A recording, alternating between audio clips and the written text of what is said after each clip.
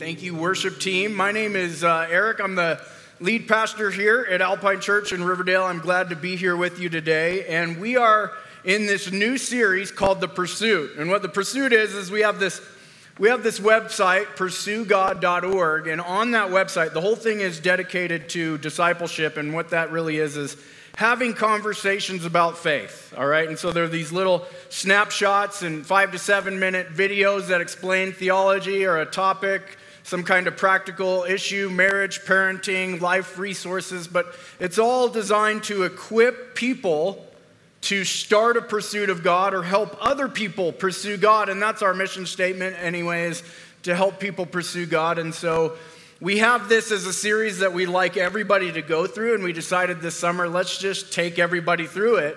It is designed to be used in small groups or one-on-one conversations. You can share it, share links with your phone, but we're going to go through this today. It's going to be an 11-week track. It's basically some of the basics of Christianity. We're going to get into some doctrine, theology, and then we'll talk about what it means to make disciples. And so I'm excited for this series and to be with you guys here today. The question I want you to ponder today is this: why pursue God? Why should I take the time to pursue this being that I don't even know exists, or I can't see or feel, or so many things that's happened in my life, and maybe you feel like he hasn't answered you. And so the question, why would I spend time pursuing God? What's so important about doing that, right? Because as I said in the prayer, there are so many paths out there in the world to follow, so many ideas of what faith is and religion is, and so many people out there that say you should just follow what's best for you. Follow your feelings, right? I found this the other day when I was getting ready for this sermon. Follow your dreams. And I don't know why this dog, by the way, this dog has become famous over the past couple of years. I think they have a dog. It's like the mascot for some Bitcoin, I think, right? Dogecoin or something like that. I don't know why this dog has become so famous and popular. I used to have a dog like this. It's called a Shiba Inu. And they are kind of crazy, and they look like that. So they catch your attention. But somehow this is what the world says. Follow your dreams, right? And it's so fitting to have this weird, crazy dog looking at us while we're saying that. But follow your dreams, follow your passion, follow your heart. We live in a society where emotions and feelings have been elevated above truth, right? Can I get an amen to that?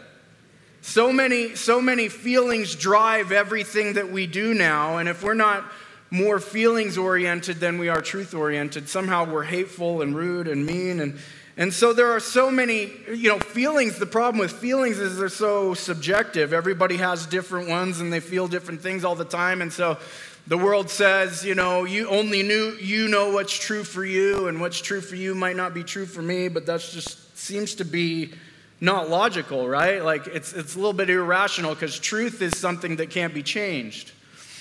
But this is what the world says, right? Follow your heart, follow your passions, and it's been told to be a good thing. We tell it to kids all the time. We probably even say it to ourselves or to our spouse or to our friends when they're going through a tough time. And we just get distracted by our own desires. We make up our own religion, our own faith, and we're God. We're God on the throne. I was on my way to church here today, and I get easily distracted by things, and I was passing these really cool rock crawler type things. There's side-by-sides and Hummers, and they were probably all headed to Moab, and I was tempted as I got to my exit if I was just going to keep following them. I was like, that looks really fun. I want to go do that. I want to follow my dreams. I want to follow my desires. But here I am getting off the exit, coming to church here today. And because I know that I can't always trust my feelings, my desires, and they don't always lead me to the right place. And here's something very interesting from Ecclesiastes 12. The writer says, "Don't let the excitement of your youth cause you to forget your Creator. Honor Him in your youth before you grow old and say life is not pleasant anymore." Some people just don't like to think about eternal things. They don't like to think about God, right? Probably because either one, they're distracted, or they're having so much fun that they think God's a killjoy, or the other is they live in so much shame and guilt that they feel like God doesn't want anything to do with them. Isn't that correct? I think there's two camps of people. It's either you live in pride and you're the God of your own life and you've got it all figured out for yourself and things aren't that bad. You don't need a savior. You don't need anything, right? You're doing well for yourself. And I think this verse is saying, don't forget your Creator. Don't let the distractions out there in the world, your dreams, your desires, your passions become your God. Remember your Creator, because this is true for everyone in life. One day life is going to smack you in the face. And I know that personally. I know that all too well. One day things aren't going to be going all that well. And one day, at the end of our life, we're going to answer for everything that we did in this life. But the problem is it's so hard to think about eternity when I'm struggling day by day by day, right? I don't want to think about that. I got this life to live, right? I got every day I've got to follow, and I got these stresses and struggles and trials that I've got to make it through. And so I don't want to think about the afterlife. And I think that's what a lot of people think is that a relationship with God is only about eternity, only about the afterlife. And so, again, we have this mantra saying, yeah, you don't worry about that. What's inside of you is good, right? Trust yourself. Only you know what is right. And I think, again, I see this stuff posted on social media all the time, like trying to encourage people. And it sounds good. Man, when I'm living in my sin, or if I'm in a fight with my wife, or doing something self-justifying myself, I want to hear this. Trust yourself. You're right, Eric. Only you know what's good for you. Only you know what's right. But the problem with this is that this guy thinks he's doing well and he's going to make it, but he's not. He's not going to make it. He's going to hit that ledge and he's going to fall down to a terrible death. Now, I know that sounds kind of morbid a little bit, but that's the reality, though. The world wants to help us, think that we've got this thing licked and handled, and you've just got to conjure up some inner truth and inner feelings, and you're going to make it. But sadly, this thing is broken, and we can't trust ourselves. Here's what the Bible says. Here's what Paul himself, a Christian man, says. I don't really understand myself, for I want to do what is right, but I don't do it. Instead, I end up doing what I hate. I know that nothing good lives in me, that is in my sinful nature. I want to do what is right, but I can't. I want to do what is good, but I don't. I don't want to do what is wrong, but I do it anyway. How many can relate with this? We want to do good. We want to do the right thing. Deep down inside, we know what is good and right and true, and we want to love others, and we want to put people before ourselves, and we want to make the sacrifices. We want to keep from that temptation. We want to keep from that addiction. We want to not watch that thing that makes us feel so guilty, but for some reason, we don't have ultimate control over ourselves. And that's really the truth about us. That's really the truth about you and me is, honestly, we can't necessarily be trusted to do this thing on our own. And that's why I would say for you, if you're here today, whether you're in the camp of, everything's going well for you, I've got this, I don't really need God. I would say, back in Jesus' day, there were people like that too. And I would say that they're the Pharisees, Whether you've got it all together, you don't really need God, or you're a very religious person and prideful and you think you're doing everything right, that's the Pharisee that Jesus had to deal with. And then there's also the sinner. Maybe you're here today and you relate more with the person who's made a lot of mistakes, struggled a lot, made those decisions that you didn't want to do, but you did it anyway. You keep living in this cycle. Maybe addiction, shame, guilt leads you to this place where you think that God doesn't want anything to do with you. See, they're the people, they don't want anything to do with God, and then there's the group that says, God doesn't want anything to do with me. And I think Jesus came for both of those people. Jesus came for everyone, but the problem is that it's easier to find God when you're humble rather than prideful. And so sometimes we have to admit, okay, I don't have this all together. And so for that first group of people, I would say that Jesus is not waiting for you to clean yourself up before you can come to him. No, this is what Jesus did. He didn't avoid the broken and the lost. He sought them out. You know, when I understood that for my life, because I was one of those people, I relate with the sinner, right? The person who lived for my own desires. I pursued passions, hobbies, career. I thought that I was going to find happiness in all of my obsessions. I'm an obsessive person. Everything I do, I kind of do it to the extreme. And there's so many things, right? The gym, health, career, happiness, friendship, partying, whatever I could do to fill my life with this void that I had. None of it led me to where I ultimately truly found any joy or any purpose or peace. But when I understood that Jesus wasn't looking down on me in disgust, but he was actually coming to find me. He was searching me out. He loved me anyway. I was just floored by that. I said, man, if he loves me that much, maybe I should start to pursue him a little bit, He's pursuing me. Maybe I should find out who this guy is. It reminds me of a story in the Bible. There was a leper in Matthew chapter 8, verses 2 and 3. Suddenly a man with leprosy approached Jesus and knelt before him. Lord, the man said, if you are willing, you can heal me and make me clean. Jesus reached out and touched him. I am willing, he said. Be healed. And instantly the leprosy disappeared. Now, back in that day, if you were a leper, if you had leprosy, there wasn't a whole lot of medical technology and education back then. You were banished outside of the town. You were banished outside of the camp. People weren't allowed to talk to you or touch you or even come close to you. Imagine the shame that this person feels. Imagine how it feels to be outcasted from society. Basically, so depressed and probably getting close to the end of a person's life. He has this glimmer of hope, and he's heard about this man named Jesus. Maybe this Jesus can help me. Maybe Jesus can come into my life. Maybe he can change my circumstances. Maybe he can do something for me before I die. I don't know. Maybe I need to be right with God before I die. I should reach out to him. And in this little bit of faith that he has, he reaches out and he says, Lord, if you are willing, you can make me clean. I've heard about the power that you've had. I've heard about the miracles that you can do. And if you're willing to do that for me, I believe you. And what happens? Jesus says, I am willing. Of course I'm willing. Why haven't you asked sooner? It's such a beautiful story of what maybe you and I might be going through. When we hide in our guilt and our shame, and in our depression and wondering if God wants anything to do with us, instead of feeling like we can freely come to the Lord, we hide.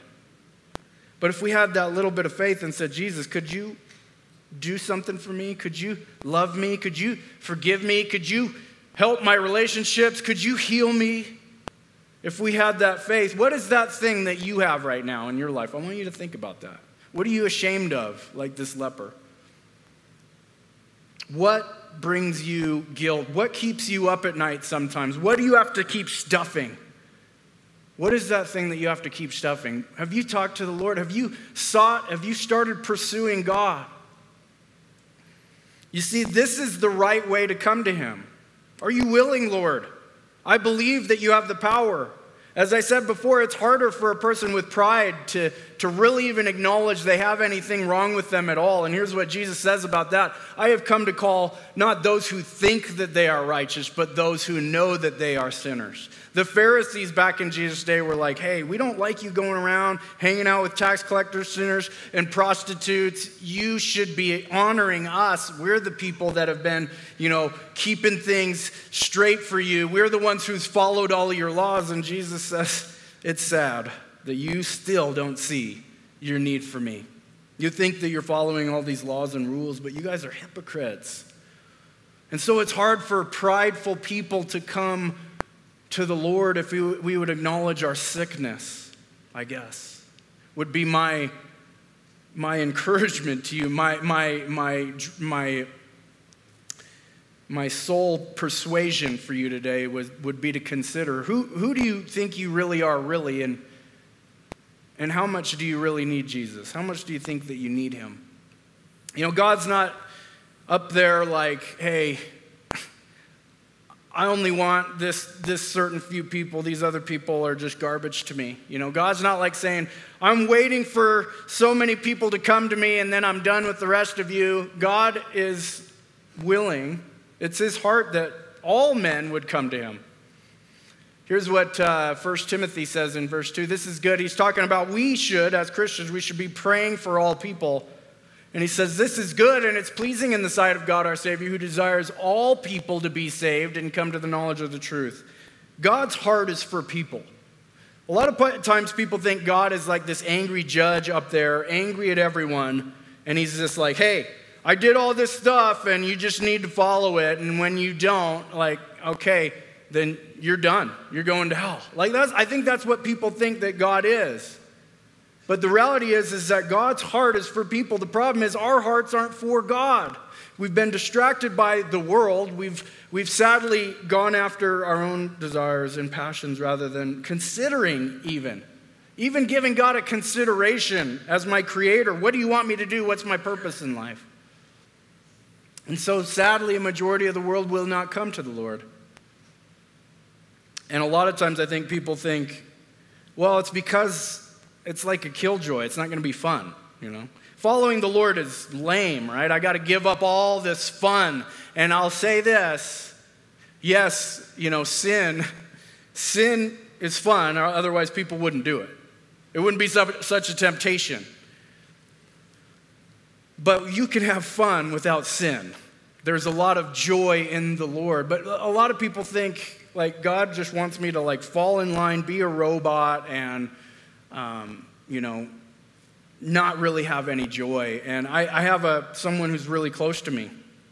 I asked her, I said, do you ever see yourself, you know, having a lifestyle different than the one that you have? Do you ever see yourself like not always needing to be drunk and to smoke pot and to have the desires of life, you know, like the overeating and just the overindulging of everything and seeking after everything's about you, this selfish life? Do you ever see yourself not living that way? And she says to me, no, that would be lame. and you know what? I think I used to live that way. I used to think, I need all this stuff to be happy.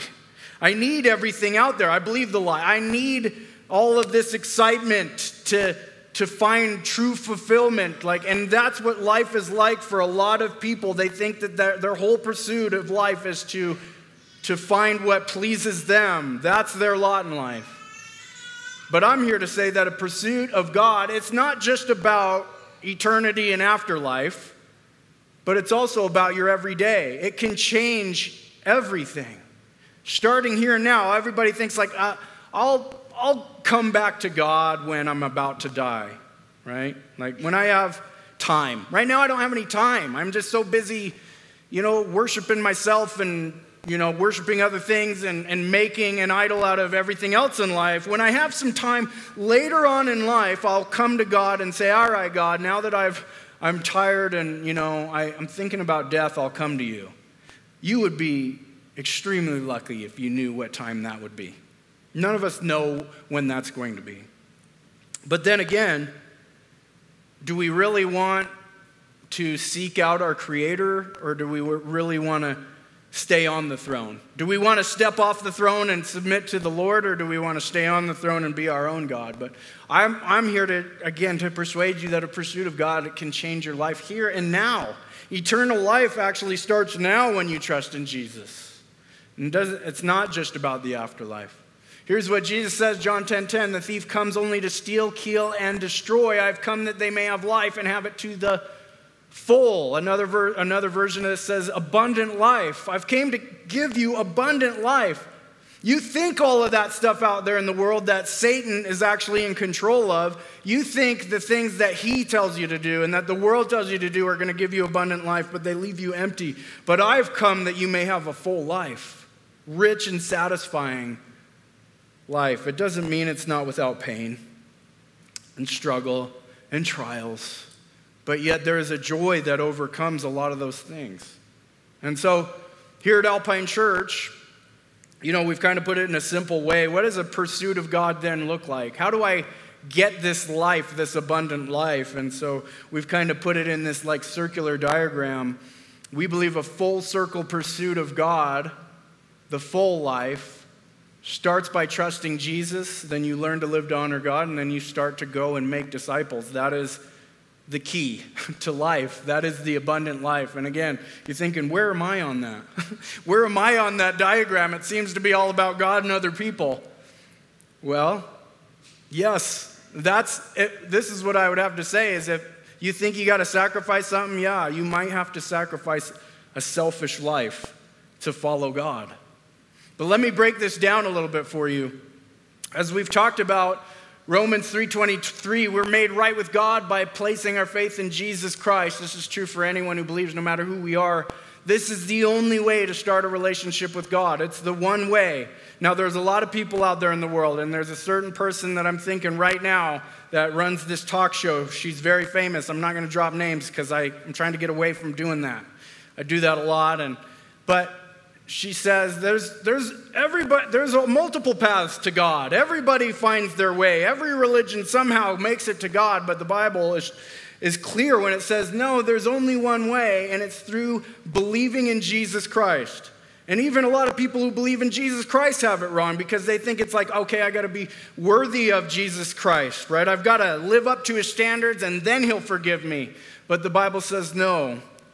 While we were still sinners, Christ came and died for us. It's by faith alone, through grace alone, in Christ alone. That is the only way you can start a relationship with God. People have a problem with this. We're going to get into this more throughout the series, but this is how you start a relationship with God, through Jesus. And then you go to live a life now that honors God. And 2 Corinthians 5:17 says this means that anyone who belongs to Christ has become a new person. The old life is gone and the new life has begun. The Bible helps us to understand this picture of spiritual life. There's a natural life and you're born. Life starts at conception and then you're born and then you grow up and there's all these stages of life. And then there's also this spiritual life that talks about being born again. Because the Bible says that we're dead in our trespasses and sins and our spirit is dead and we need to be made alive. We need to be born afresh. And so when a person trusts in Jesus, the Spirit comes into them and they start to grow now spiritually. Kind of a lot like our natural life, but now spiritually. Now, the difference is people grow at different rates and different times.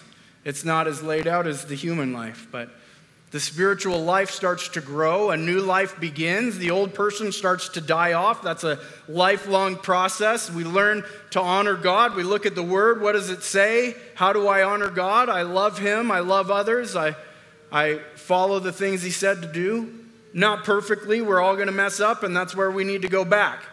Trust Jesus, because He forgave us of our sins, past, present, and future. Man, I just got to clear this up really quick. There's a lot of people that misunderstand the gospel, and they say, man, if I sin, don't I actually have to do something to make God happy with me again and forgive me? And I ask the question, how could you possibly remember all the sins that you've ever committed? That's impossible. The Bible says He died once for all time. When we trust in Him, we are covered by the blood. Even when we do sin and we struggle, we've been forgiven of that. Jesus knows. It's not like as if, oh man, I can't believe you did that. God is outside of time. He knows everything. When He died for our sins, He looked at our entire life and said, I forgive all of that. I forgive everything. That's a hard concept for people to understand. That's why I encourage you to continue to pursue God. It doesn't just stop here, though, with learning, what the Bible says and all of that type of stuff. But then, to go full circle, now we pour into other people. We make disciples. Jesus says, before He left earth, this is the last thing He said, go and make disciples of all nations. That's why the churches exist. Now, some churches get this wrong, and they think it's all about this little club. We're going to be as holy as we possibly can, and it's us four and no more, You guys are out, we're in, we're the holy people, you're not, No, this is not why the church exists, not to be a club. The church is a family, it is a kingdom, it is a people that is going out into the world representing Jesus to everyone, telling them what Jesus did in your life, basically. And so when I think about the abundant life, this is where it really stirs up in me, because I never thought I was such a selfish person my entire life. Addiction, I was in addiction. Addiction is such a selfish thing. It's like, need to get my next fix to feel better, to mask how I'm feeling or whatever it is. And when I understood God loved me and He forgave me and He's cleaned me up and He set me, He didn't just save me from hell and save me from my sin, but He saved me for something too. He saved me to get involved in His work. It gave me a purpose. And He said, I want you to now go share this with other people. And I'm not saying, everybody's got to be a pastor. As a matter of fact, I wouldn't recommend it. All right? But in my life, He gave me this purpose to go and help other people. And yes, I still struggle with selfishness, but I think He gave me this job. More than that you guys need it, I need it, because I need to be reminded that this life is about other people. Jesus modeled that. He was about other people. He sacrificed His life for other people. And in doing so, I'm just overwhelmed with, wow, God, I see it now. I see that this is what You wanted me to do. I see that I'm called to love other people and not be about myself. I see that I'm called to glorify You with my life. And so I believe all believers are called to the Great Commission, to go and make disciples. That's why we're so big about pursuing God. That's why we have that website. That's why we're going through this series, by the way, is everybody in some way, shape, or form, whatever lifestyle you're living, career that you have, use that to glorify God and to share Him with other people. Now, maybe you're here today and you're like, all right, well, I don't really know. I guess it's up to me. I got to make this decision all by myself, and maybe God will accept me. If I start this pursuit. Maybe you know someone else that feels that way and you can share this with. But I would encourage you with this last thing. God was pursuing you way before you ever started pursuing Him. Now that's a deep statement. It gets into some deep theology we're not going to have time for. We'll get into it. But this whole idea of pursuing God as if we exist without these outer, people have this weird idea about free will, as if we're not being influenced by these other powers that are greater than us out there in the world. Well, God is an influencer. God directs people's paths. He causes things. He puts obstacles in our way to try to get us to wake up sometimes. God is in control more than you and I could even know or fathom. And God is pursuing people, but way before they ever thought about trusting in Jesus. And here's an amazing story or a verse from David. You guys all probably have heard of King David, the guy who killed Goliath. Here's what David says in Psalm 139:16. You saw me before I was born. Every day of my life was recorded in Your book. Every moment was laid out before a single day had passed. You see, David was a man after God's own heart, but way before David ever got to that place in his life, he acknowledges that God was pursuing him every day. Every sin that David was going to commit, every great thing he was going to do for the Lord, it was all written down in a book, in God's book, before it ever happened. God is in control of David's life, and he was weaving and moving and shaping. And yes, David still had will to do things good and bad and sin. But God is ultimately drawing people to Himself. He's drawing David. He's drawing you. If you're here today, it's not a coincidence. I don't believe in coincidences, but I do know that God is the great sovereign ruler who can make things come to pass if He wants. Thank God He did that in my life. But it doesn't even just stop there with Him pursuing us. But here's the great thing that we kind of talked about. Some of my favorite verses. And we know that for those who love God, all things work together for good. For those who are called according to His purpose. For those whom he foreknew, he also predestined to be conformed to the image of his Son. Did you know that that's what being a Christian means? It means little Christ. God wants us to be like his Son. And so the first thing he had to do is send his Son to die for us. And so now we have this model example of a sacrificial, other-centered life to be empowered by the Spirit now to go and be little Christs out there in the world representing him. That's what God has for us. That is the purpose for every Christian. Now it's going to play out in all kinds of different ways. Different career paths, different gifts, different serving capacities, different influential circles that you live in. But God has this and again, you've heard of predestination. We're not going to get into that, but simply put, God may have this destiny for you. And all you got to do is step on the path of pursuing God, and that destiny will play out for you. And God is big enough to move and to hold you in the palm of his hand as you pursue him. Another verse that, as we go on in Romans 8, what then shall we say to these things? If God is for us, who can be against us? When I read these verses as I was getting into studying God's word, to me this was so encouraging. This is so empowering. I said, if I have the creator of the world at my back, he's got me in the palm of his hand. If he's on my side, I could go conquer the world, right? Even though there's a lot of scary things out there, if I'm on the right side of this thing, if I'm on God's side and he's got my back, who could be against me, right? Government can't be against me. Man can't be against me. My wife can't be against me. I'm just kidding. She's sometimes there. God put her there as the second Holy Spirit to remind me of all the things that I need to grow up in. That's a gift, though, by the way. That's called fellowship. Not only do we have that in marriage, that we have that in the church as well, right?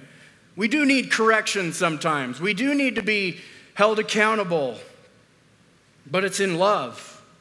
It's in love as we grow up to be more and more like Christ. And if God is for us, who can be against us in this world? And here's the promise. Last verse, Jeremiah 29:13. If you look for me wholeheartedly, you will find me. My question to you is have you been pursuing God wholeheartedly? Maybe you haven't trusted Jesus yet, and you really haven't taken the time to search out these facts and truths. Search out the things of God. Maybe you've quit going to church. Maybe you've fallen out of your faith. Do you feel like you can't see God or feel God in your life anymore? My question for you is, will you pursue him wholeheartedly? What do you have to lose? Again, as I said, you might lose a selfish life, but you will gain an eternity of joy and of abundant life. If you're here today and you're already a believer in Jesus, but you're maybe stuck in one of those areas, like I've trusted in Jesus, but my life hasn't grown much past then. Well, that's why we're here. That's why we exist, is to help you pursue God, to help you understand the truths of the Bible, to get you involved with a mentor or in a small group, or get you on mission in the game, find a place to serve. That's why the church exists. Or maybe you're here today and you say, you know what, I've been doing those things, but I haven't stepped out in faith and shared God with anybody lately. Maybe I can start this pursuit with someone else now. Maybe I can walk along with someone else because my faith is secure, but maybe somebody else I love isn't. I would encourage you and challenge you to take this challenge to pursue God, whether it's with us or whether it's another person. I would challenge you to do that today. Would you guys pray with me? Father, we thank you for your truth. We thank you for your words, for your challenges, for your corrections, for your giftings, for your blessing. God, I pray for everyone in this room today that you would well up in their heart and ask them to start considering these matters. Quit stuffing them down and trying to forget about them. God, if you are really pulling and pursuing them, Father, I pray that you would make it so that they can't help but to pursue you back. because ultimately we need you. We can't do this in our own power. This is not a religion of step-by-step instructions, but we need you ultimately to come into our hearts and our lives and in our minds. Help us to love you and to see the truth. If there's someone here today that hasn't trusted in the goodness, the grace and mercy of Jesus Christ dying for them, I pray that they would take that step of starting a pursuit with you today. I pray in Jesus' name, amen.